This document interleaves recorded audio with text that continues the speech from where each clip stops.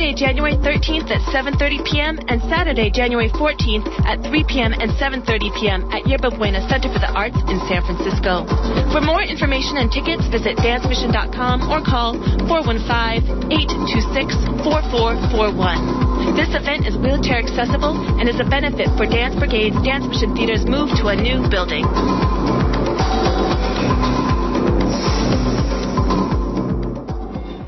And you are listening to 94.1 KPFA and 89.3 KPFB in Berkeley, 88.1 KFCF in Fresno, 97.5 K248BR in Santa Cruz, and online at kpfa.org. The time is 3:30. We return to Cover to Cover. And here we are again, and I promised, and I certainly want to keep the promise, that I was going to ask Nina Serrano, who's here with me. I'm Jack Foley, in case you don't know. I promised that I would ask her about her recent trip. She had a wonderful time, and she did something wonderful. Tell us about it. Well, I was reborn. I went on a trip to Texas, and I went on a trip to Texas because a theater group, a high school theater group in a town called Byron, Texas, decided to put on our play, The Story of Ethel and Julius Rosenberg, which had been sitting in a file drawer for 40 years at the bottom of a filing cabinet. Now, who is our in that sentence? In that sentence was my husband, who was not my husband when we wrote it, Paul Richards, and my writing partner, who has since passed, Judith Binder. The three of us got together to write this play in 1976. We performed the play. We performed it around the Bay Area. It toured around. We did it on KQED, and then it went into the filing cabinet. Until about 2 years ago, when the Rosenberg Fund, which are the children of Ethel and Julius Rosenberg, Michael and Robert Maripol, decided to start a campaign to have their mother's name, to have her exonerated, because it became obvious to the world that she was not guilty, that her brother-in-law who testified gave false testimony against her so that he and his wife would not be charged and killed in the electric chair as Julius and Ethel Rosenberg were in 1953. He admitted several years ago that was false testimony given in this ugly exchange with the FBI, this trade-off for his freedom. So the Rosenberg sons began the campaign, and they put lots of stuff. By then there was email and Facebook, and they put lots of stuff up. And so we read that, and we thought, we should grab that play from out of the filing cabinet, get it digitalized, because there were no computers available when we wrote 40 years ago, yeah. And put it out there, which we did, and it was met with complete silence. Until one day, we get an email from a high school theater teacher in Texas that he would like to put it on with his students. Well, we were just thrilled, and that accounted for my trip. I was thrilled with his adaptation. He adapted it because we had a narrator in the show. But when you're doing high school theater, you can't use a narrator. You've got to have as much action as you can and use as many actors as you can. So he took our narration and made it into these lively newsboys rushing in and out, announcing headlines. So it was a tremendous thrill for me to go and see it. And I had told them that I was coming, the students and the teacher, and I also had told them that I was going to see every performance, and there were 5 performances. Excellent. How did they react to you? Oh, my God. I don't think William Shakespeare could have gotten a better reception than I did. They were totally thrilled to be meeting the author of the play that they were creating, and they were stunned to hear that I had been present at the rally in New York the night that they were killed in the electric chair. Yes. They were quite shocked about that. And I had a lot of chance for interaction with these young people. But what amazed me, coming from the Bay Area, I had all these stereotypes of what Texas was. Texas was Klan country. Texas was tarring and feathering. Texas was racist. And when I got there, I was, from the airport on, met with great kindness and friendliness. And I thought, okay, they'll reveal themselves the night of the play when they hear this is a play about pro-union, that it's a play about Jews, that it's a play about communists, it's about freedom. They're not going to go for this.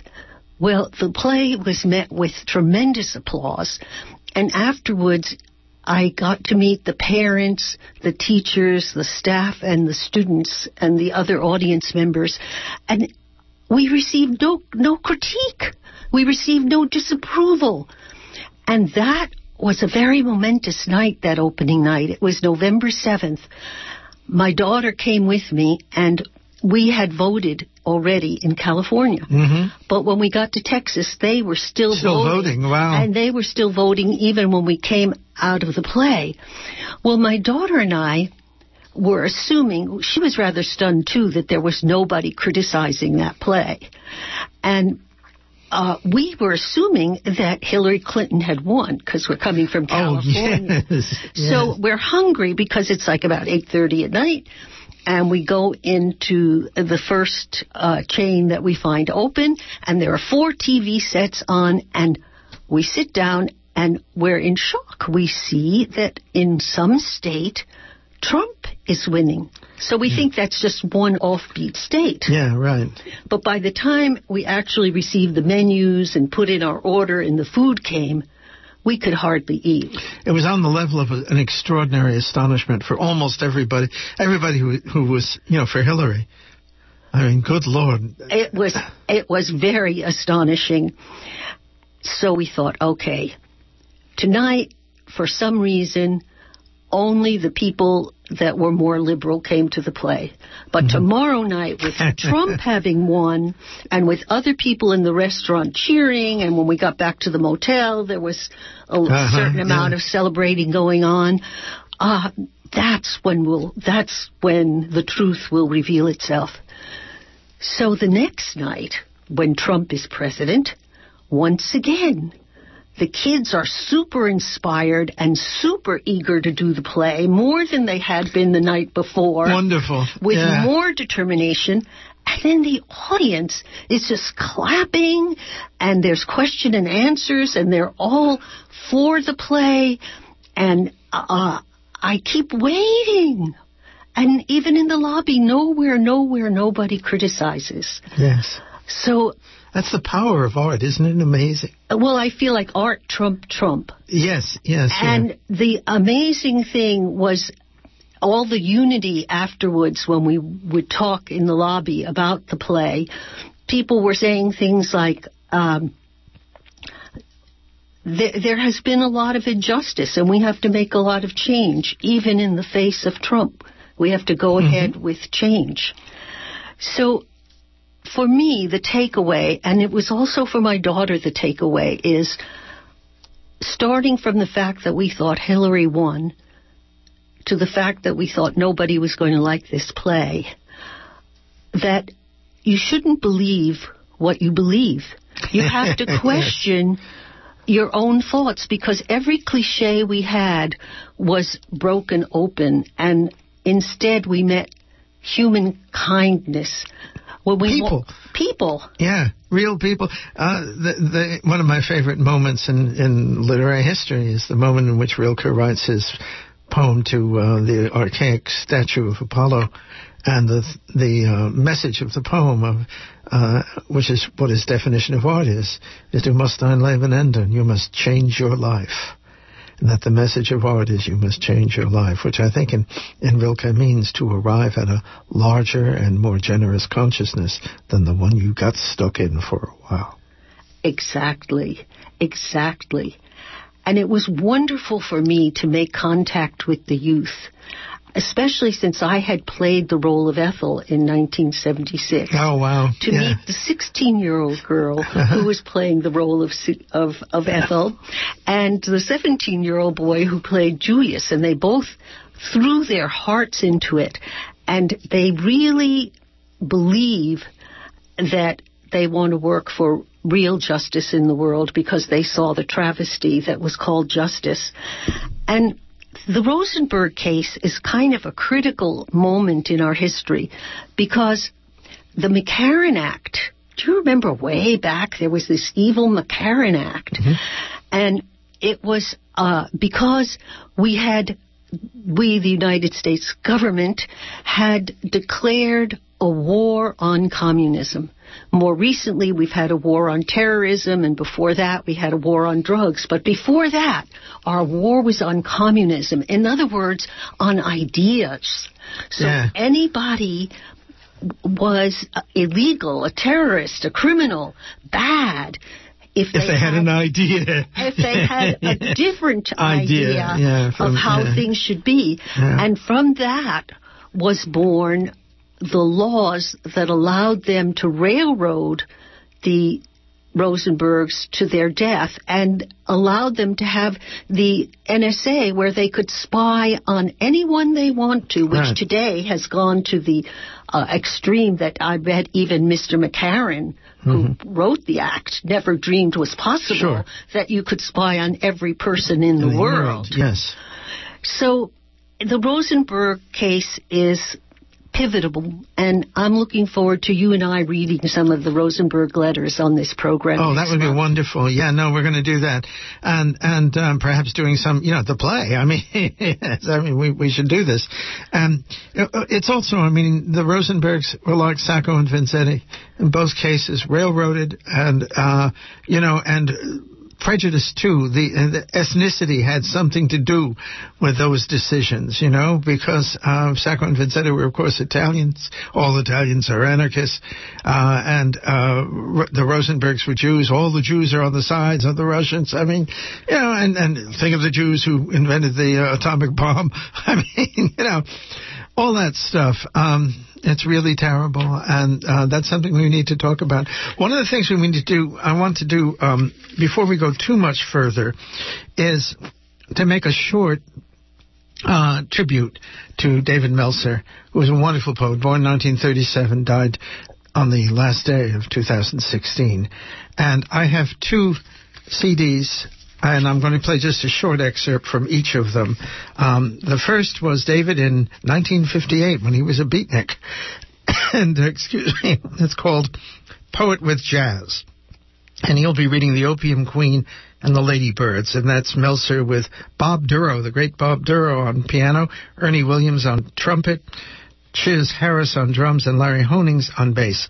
And then a CD from 2015, which is called Two-Tone, Poetry and Jazz, David Meltzer and his wife Julie Rogers with Zan Stewart on tenor saxophone. We're just going to hear David on this. You'll hear more of those CDs when I do a full-fledged tribute to David. But in the wake of David's death, I thought it would be good to hear that. I wrote some time ago and showed it to David a while ago just as fun. What joys were felt, sir, from the king of swing, King David the Meltzer, Vauti Macaroni Mo. Dig it. Please play disc 2.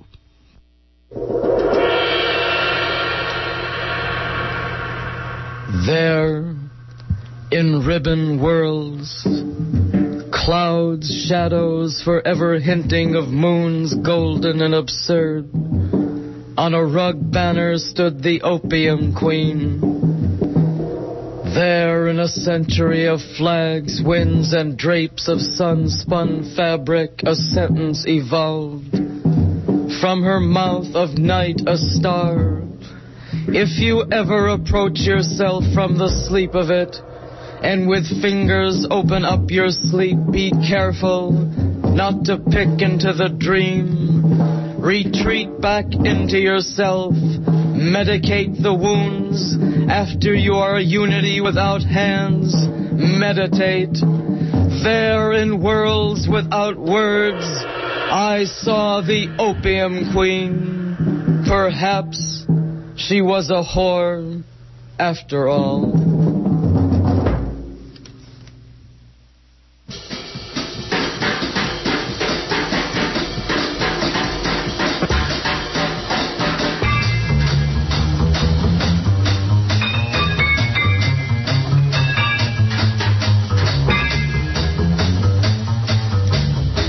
Tiny old ladybirds pick down Polk Street. I've seen smaller eyes bright without squint on dead canaries. They strut a faded gait of shabby black shoes, run down at the heels, without canes and without balance, sometimes stopping to push back the sky with their hands or hold onto a wall, falling onto the walk.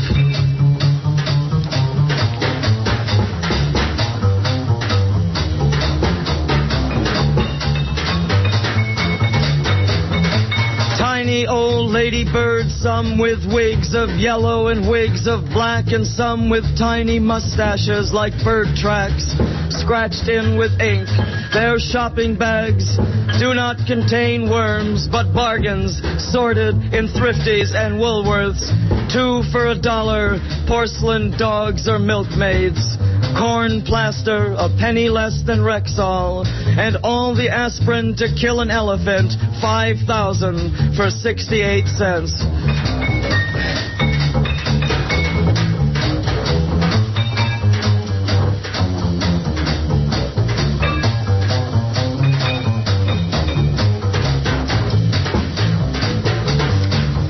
The tiny old ladybirds pick down Polk Street with their ancient fur wraps. I have seen deader skin on an old dog sunning in a summer shadow, and their dark flower print dresses hanging like a pigeon's neck from the barbed wire of their girdles and cloth slips and woolen flesh-colored stockings. Make it, little mamas.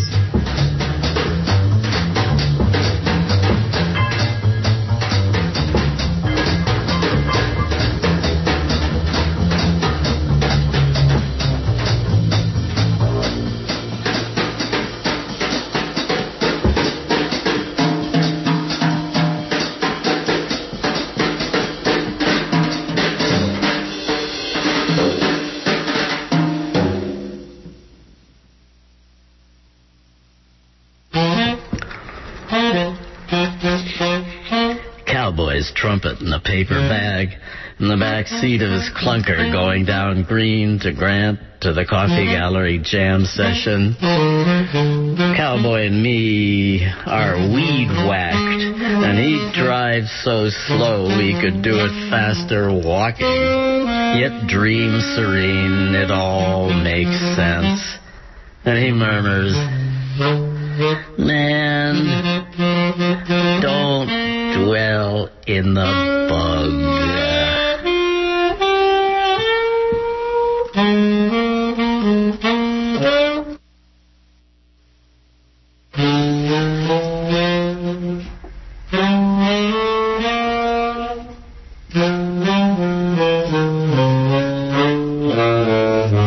Thelonious Monk dies on my 45th birthday. Years ago, a Seattle DJ told me this story. Thelonious was playing here with the Giants of Jazz group, dodged all requests for interviews, but I got through somehow and found him in his hotel room, lying down. His silence unhinged me, but I kept talking, and after a while he'd say something, nothing really, a grunt, and I asked him what it was that he did. I mean, what he thought when he played, some dumb thing like that, like what he thought his music did.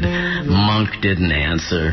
He kept looking at the second-hand circle, the electric clock face on the dresser, then looked at me and said, "I put it down. You got to pick it up." That was was David Meltzer. The first two tracks you heard were from 1958. The second two tracks were from 2015. Some changes in the voice over those 40 years. I want to just add one thing. David wrote his first poem at the age of 11, and he wrote this about it. It came through me and out of me, a combination of vision and transmission. Maybe transmission would be more accurate. I was in the center of its energy, like a glass or lens, where words, not light, comes through. Lovely. Yes, I noticed that change of voice, very dramatic. Yes, extraordinary. Very dramatic, but of course many decades had gone by. And I'm sure that in those decades, and certainly by the last one, he must have gotten a much kinder and more loving view of old ladies, maybe because I am one.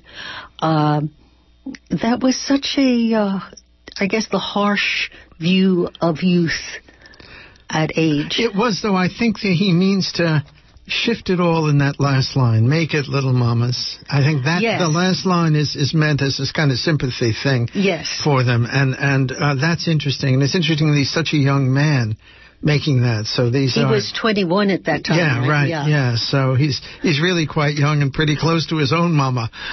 That's right.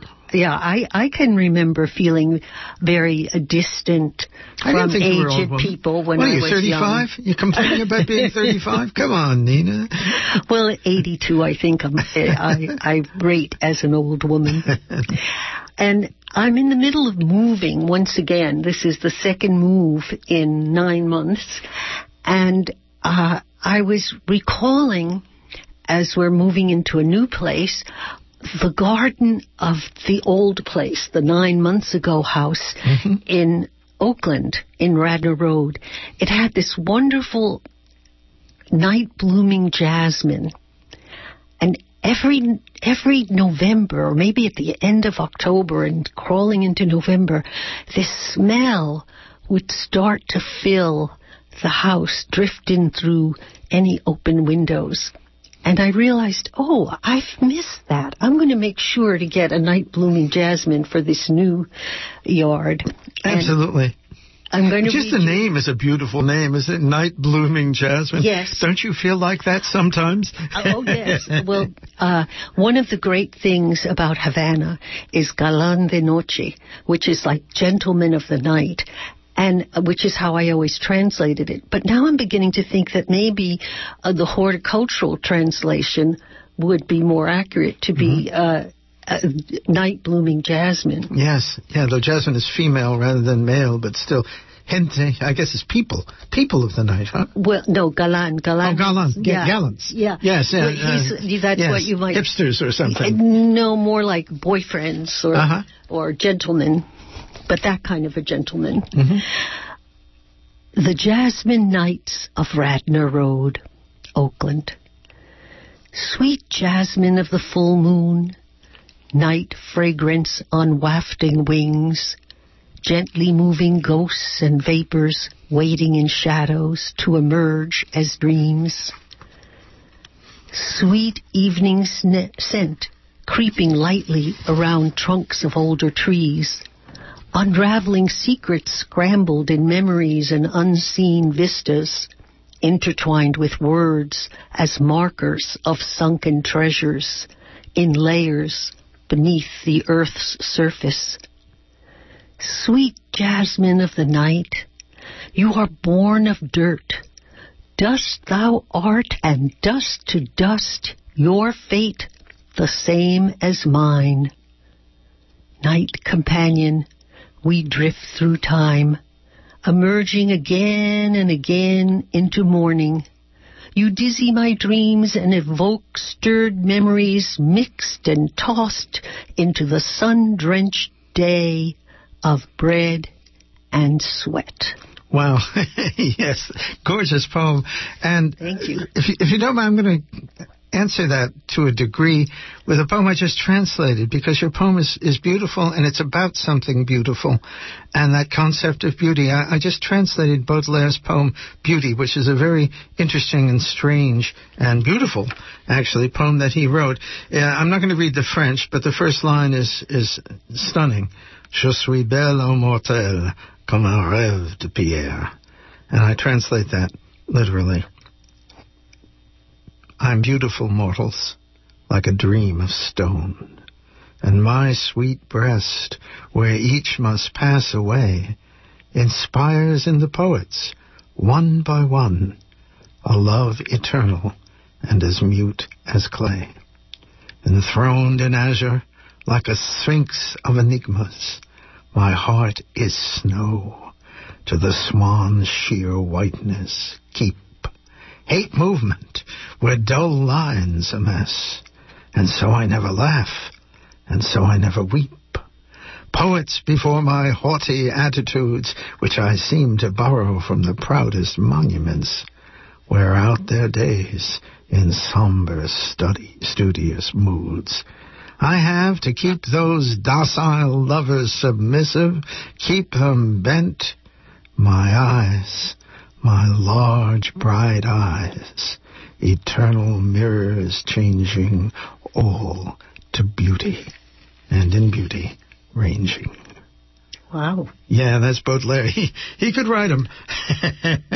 Do you have a short one for us to go out on here? Well, I don't have a short one. I'd rather tell you to come and hear me read at La Peña on January 14th, when we'll be celebrating the life of Fidel Castro. Oh, wonderful.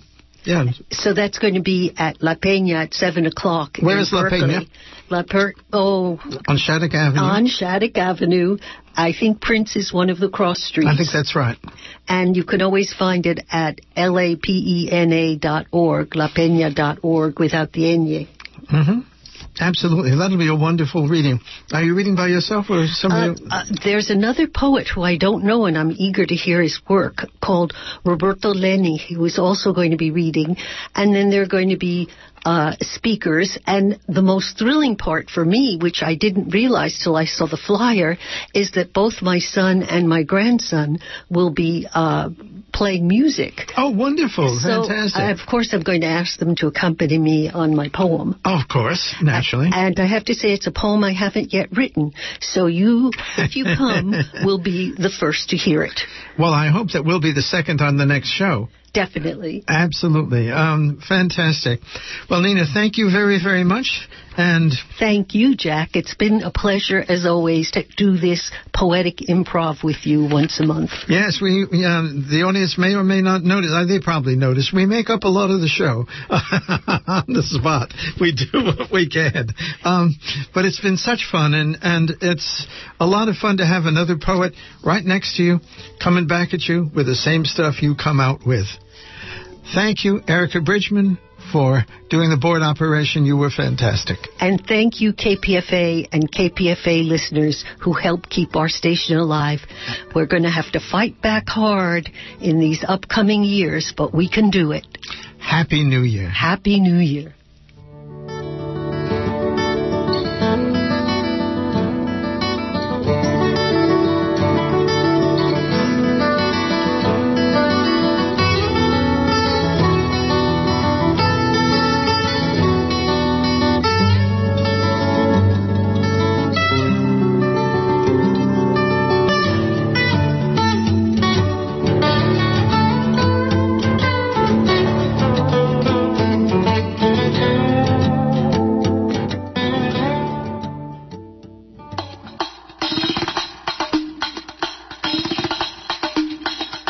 Rebecca Solnit says, it's the poignant story of someone who started out feeling like the only gay person in the entire world and ends up organizing millions of gay folks. Cleve Jones, long in the San Francisco heart of the struggle for gay, lesbian, bisexual, and transgender rights, helped change gay history. He'll tell the story Wednesday evening, January 25th, 7:30 p.m.